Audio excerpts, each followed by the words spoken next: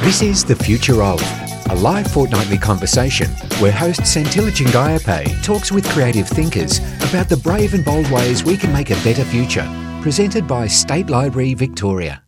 Welcome everyone to the fourth episode in the Future Of series brought to you by State Library Victoria. My name is Santila Chingayape. I'm the host of this series. And before we begin, I'd like to acknowledge that this conversation is coming to you from the land of the Wurundjeri people of the Kulin Nation. And I'd like to pay my respects to their elders, past, present and emerging, and acknowledge any First Nations people that might be tuning in to this afternoon's conversation. And so this week we're sort of continuing on from the last conversation, which was exploring the future of futures. And joining me to continue that conversation is professional futurist Bridgette Engeler. Hey Bridgette, welcome back. Thanks very much. I'm very happy to be here again. And if you are tuning into this conversation live, you can join the conversation using the hashtag SLVFuture. And we are taking questions from the audience. So if you are viewing via the event page, you can actually pop your question in there and we'll be able to see it. And you can direct it to Bridgette. And also just a reminder that you can catch up on all of the episodes in the Future Of series via podcast and via the State Library Victoria website. So Bridgette, I have a question for you, which I should have asked you last time we were having this conversation, but we get an opportunity to have a chat again. So I thought I'd begin by asking you, how do you become a professional futurist? Possibly a combination of learning, formal education and experience. Some people will claim the moniker of a futurist. Others will go through the process of learning and exploration and experience. I have a degree in strategic foresight, and it took me a little while to think through, what does it mean to claim the title of futurist? I consider myself a professional futurist in that I do have that academic qualification and the experience to go with it. So I've been working in the futures foresight field for just on 10, or depending on how you cast it, 10 to 15 years.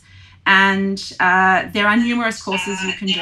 Right. So last time you talked about the fact that futurists can't predict the future, but can they forecast the future? Yes, and there's a very subtle difference between the two.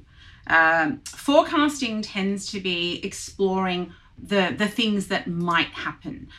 So a forecast is usually scientific, free from any kind of bias, maybe based around data and therefore extrapolating from the facts that you have. And forecasting's also about things that might happen, that might emerge from where we are in space and time. Whereas a prediction has a degree of implied certainty around it. This is a statement about, what is going to happen or a thing that might affect us. And so as a futurist, our role is not to try and predict, and certainly not to say this is the way it will be, but to give people those possible alternatives, so those images of different futures, and to help us understand that the distinction between prediction and certainty is up to us as to whether we want to believe that, versus the forecast of these are the things that might happen, and then for us to make choices as to our preferred future or the futures that we might want. And so how far ahead can you forecast?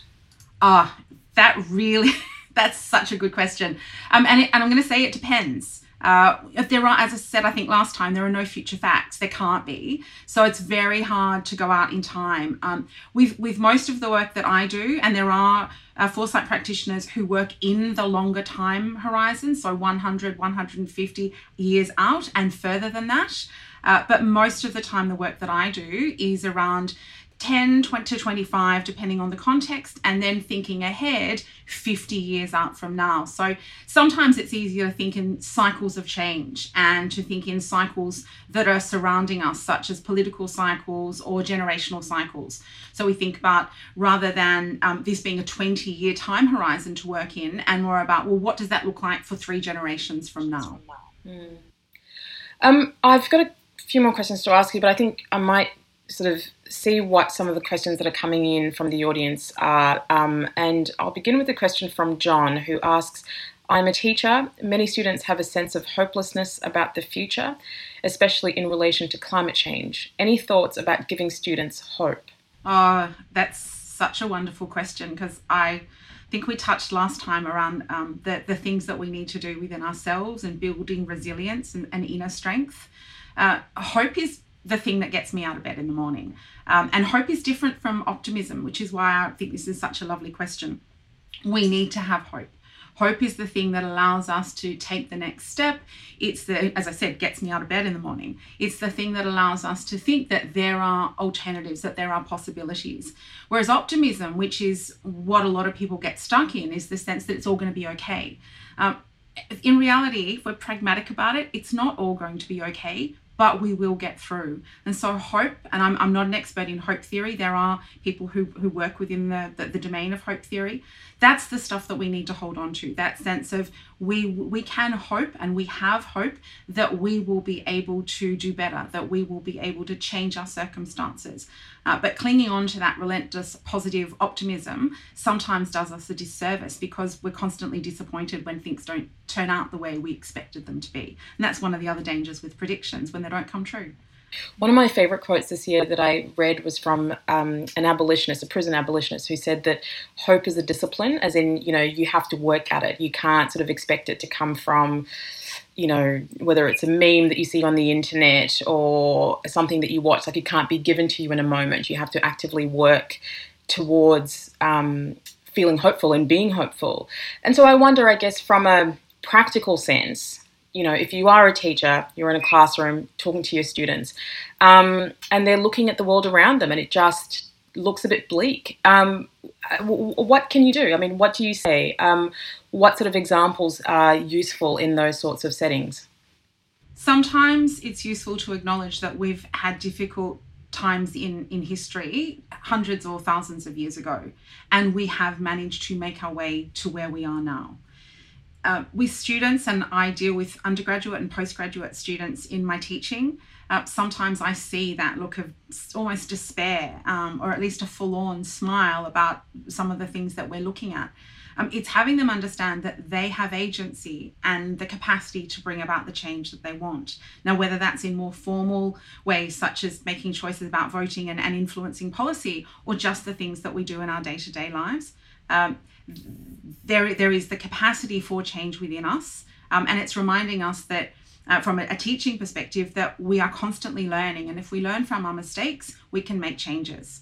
The other thing is to be very aware of what's going on around us now, and the opportunities around us that are strong and good, and help us appreciate the position that we're in. And I say that as someone in a position of privilege. And acknowledging that other people don't come from those same positions.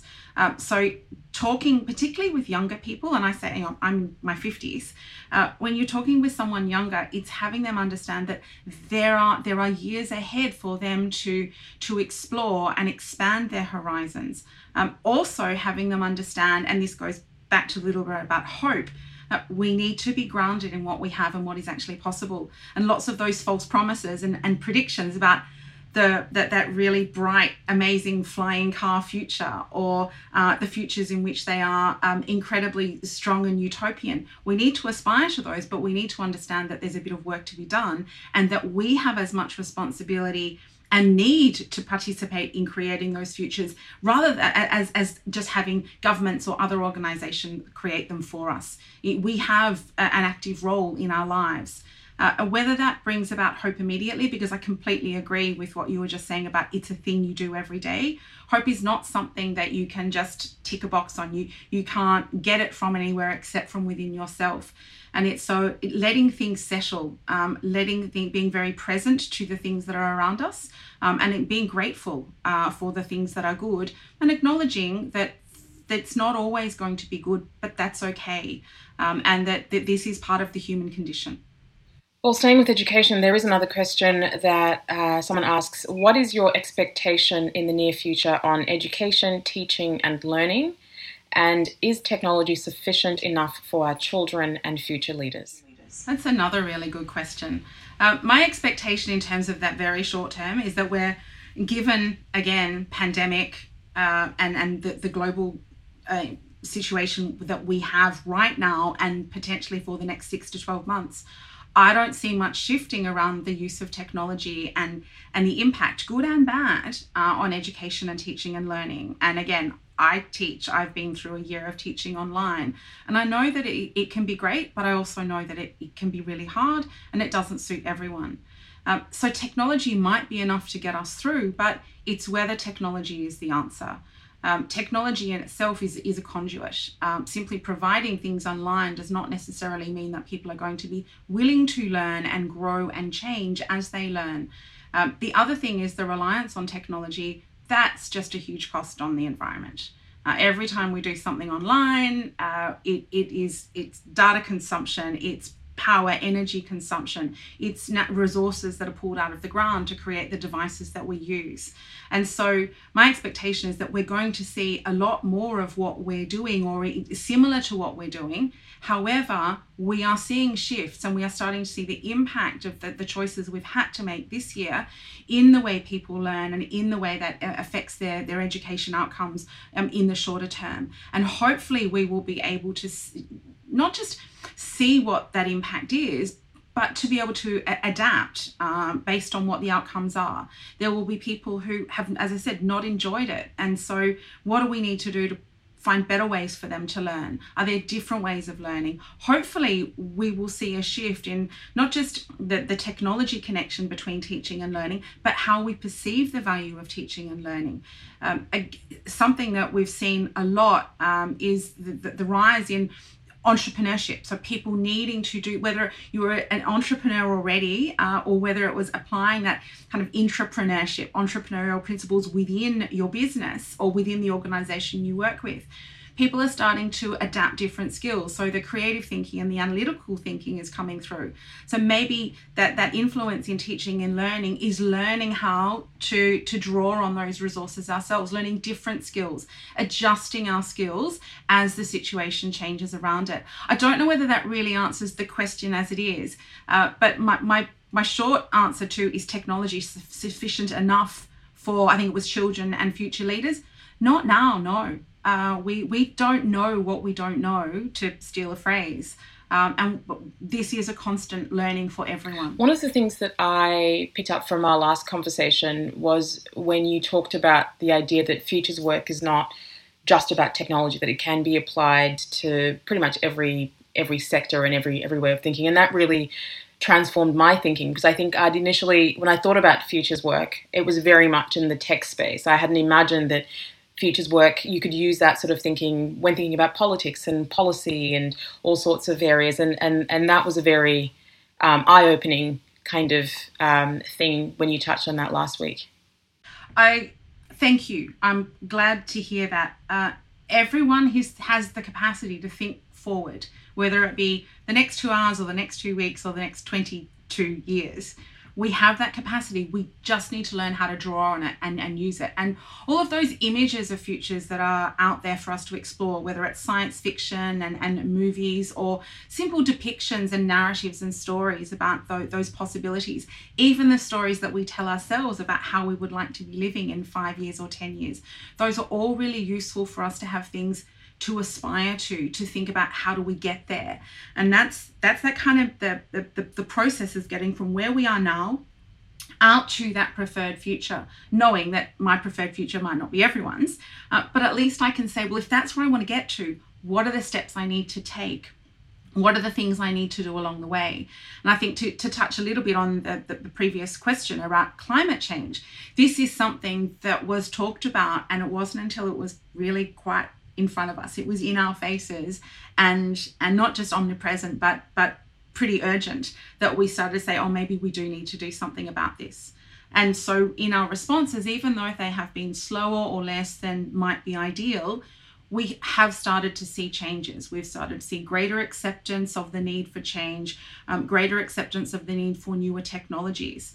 And this is again where the hope for change will hold us strong to the decisions that we make. So making choices about an energy provider, which I had to do recently, and going through and taking the time to see who owns this organization, how do they treat their staff, what are their values, what are the things that are important in this organization, and that becoming the point or the series of points by which you make decisions to spend your money. There are other things that we can do when we think about where we choose to live, where we choose to buy our goods. What are the things that we want to see? If we want to see the changes around, particularly affecting temperature increase, then what are the things that we need to stop doing? What are the things that we can talk to our neighbours and our families about that might help bring about that change? But there are also limitations with that as well. I mean, some people might not be able to afford to make those sorts of changes and make those sorts of choices. And in that instance, what does someone then do? I mean, if you can't afford to shop somewhere that's a little bit more ethical because, you know, the only supermarket in your area is what you have, or you are from a low income background. I mean, these sorts of factors do weigh in when people are making these sorts of decisions. And I wonder, what do you then do in the absence of having the financial means to make those sorts of choices? Often nearly brings me to tears. Just because I have the capacity to make those sorts of decisions doesn't mean that everyone does.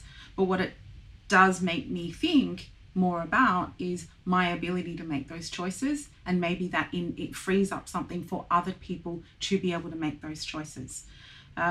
The inequity around the world is one of the things that really troubles me.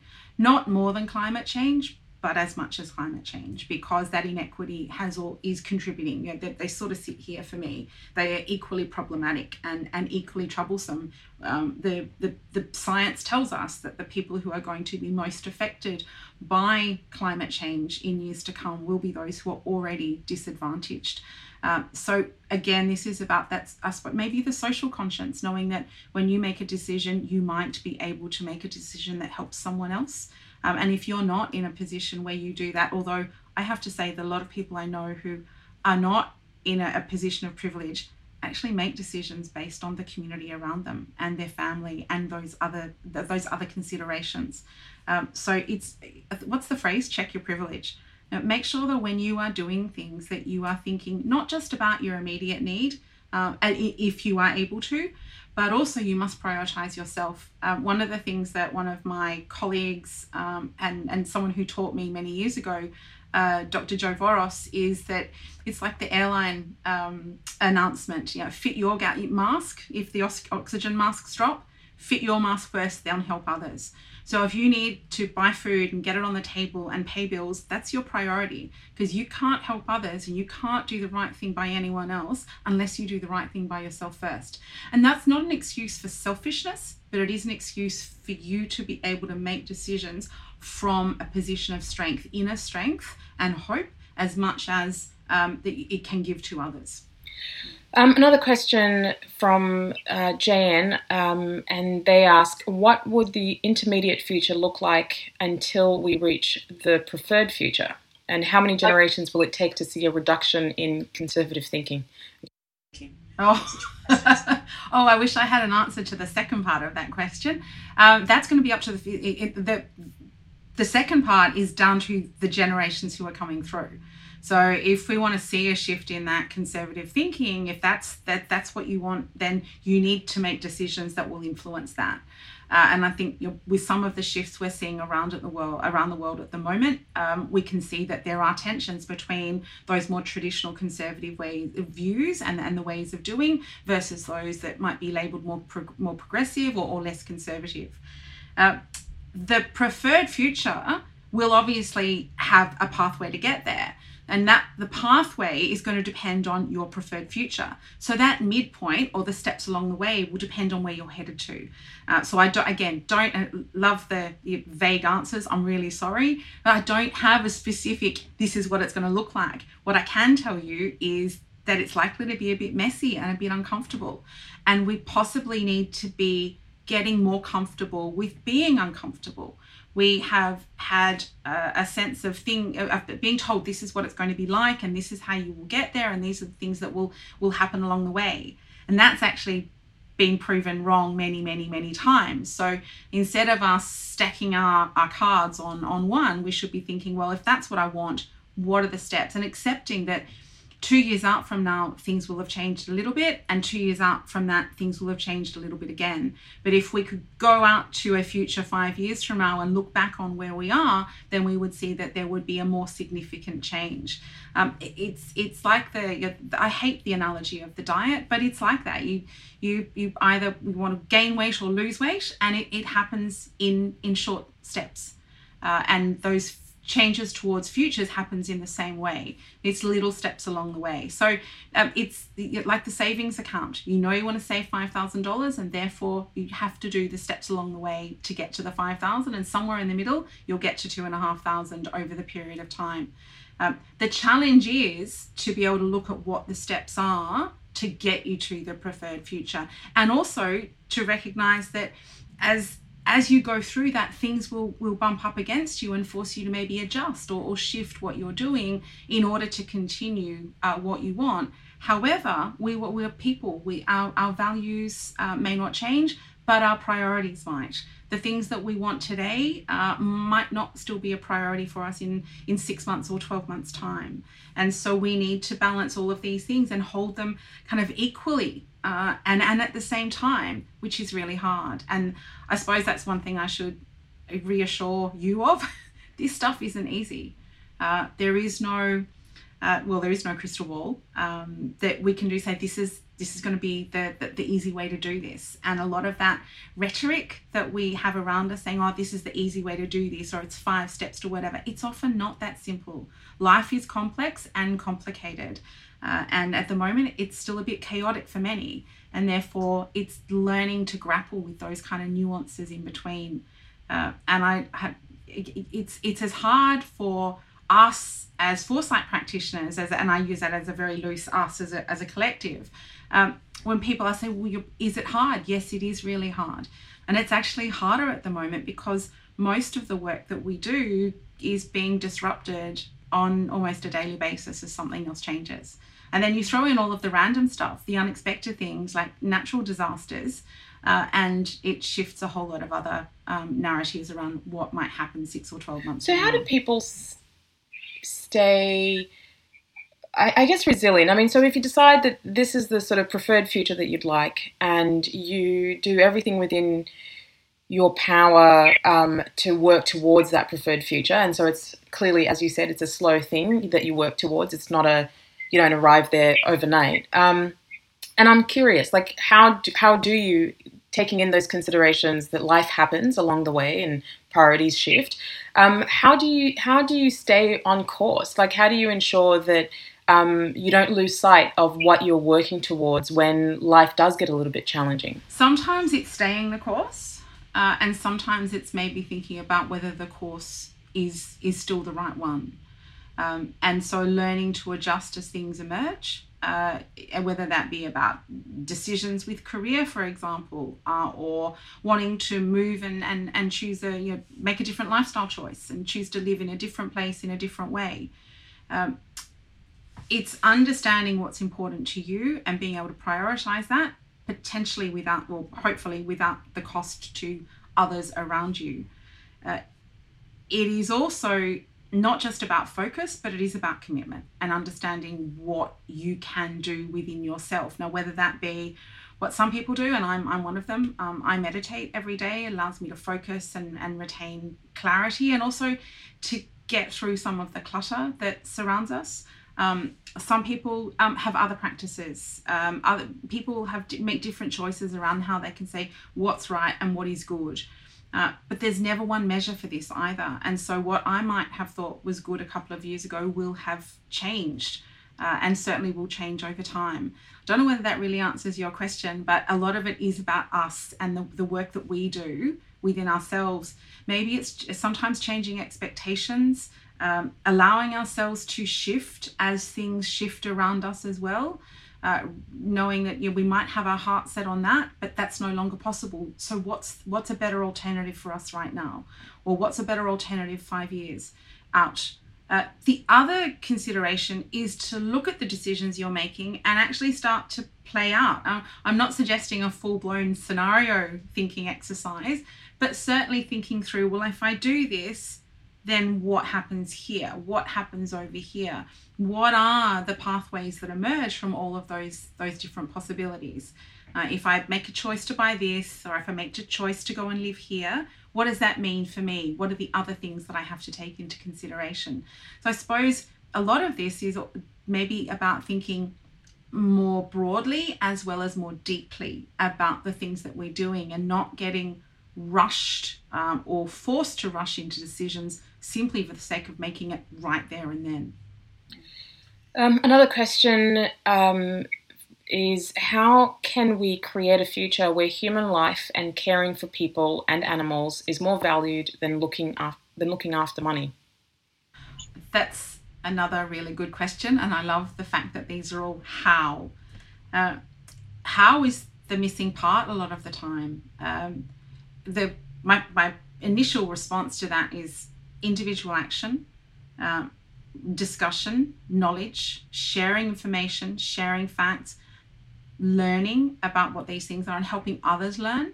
Also respecting that everyone has a perspective, they're all equally valid, and not everyone's going to want the same thing. So that might be important to the person who asked that question, but it might not be important to the person who's living in the same house or down the road. And certainly it's not going to be the same perspective for everyone around the world. So we need to be able to manage that. But certainly it's definitely about those values and what is important being shared in a way that people start to see what the intrinsic value of things like other life forms is over money. It's also understanding, and this is what you were saying before about not having money. For some, having money is what matters, because that's part of identity, or it's part of how they've structured everything that they have around them.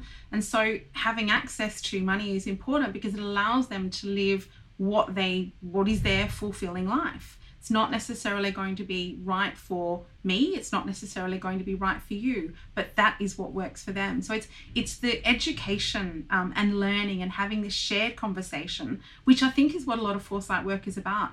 Opening up a space for people to talk about the things that they have in common, the perspectives that they share, the values that are important, but also that dissent, the points that we don't have in common, the things that we have to argue about, the things that we need to be able to respect about different perspectives.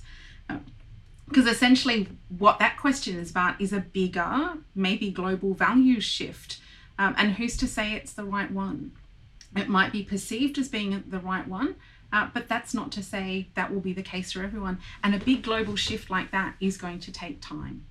Now, we are seeing it filter through. There's definitely what would be considered signals of change coming through around that value shift, but it's not going to happen immediately. And we've got one more question. Climate change seems to be a big topic that people are curious about.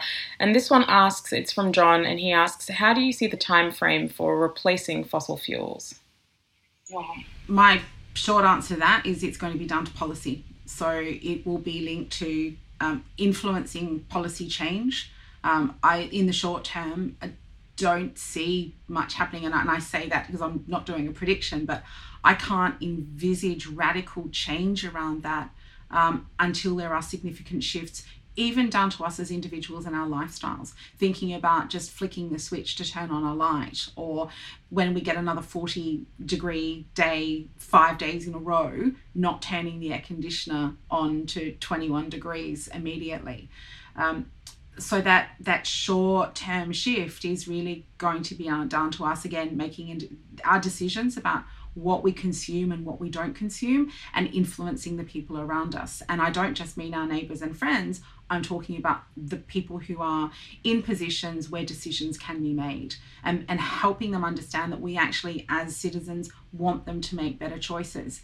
There are big systemic barriers to that kind of change, and we need to try and break down those parts of the system, or at least just push them a little bit so that we can start to see the shift. This is down to politics and government and what is also traditional trade base. It's an industry for Australia, and that again really deep-seated issues and connections that are not going to be broken overnight, and would actually then have people in those vulnerable positions where they're feeling threatened about not having a job and not being able to feed their family and not being able to do the things. So you end up with that kind of cycle that we were talking about a few minutes ago. And there's fear around that. But a lot of people are fearful of change. And in actual fact, things change every day. And we just need to be more building that ability to be resilient, and then learning to be resilient on a regular basis. And if there's anything we've learned out of 2020, it's certainly being resilient. Yeah, we bounce from one thing to the other. Well, on that note, Bridgette, we really have come to the end of our conversation. It's always just a pleasure speaking to you. Very insightful. And thank you to everyone that joined us for this conversation. If we're going to take a break, actually, for a couple of weeks, and we'll be back in the new year. You can catch up on all of the episodes via podcast or on the State Library Victoria website. Keep your eyes peeled for the e-newsletter from the State Library Victoria to find out more about the next conversation as part of the Future Of series. But in the meantime, have a great summer, and we will see you in February. The Future Of is a fortnightly conversation produced by State Library Victoria. To help make a brighter future for the series, please subscribe, rate, leave a review, or share it with your friends. You've been listening to The Future Of. To find out more, visit slv.vic.gov.au and search for The Future Of.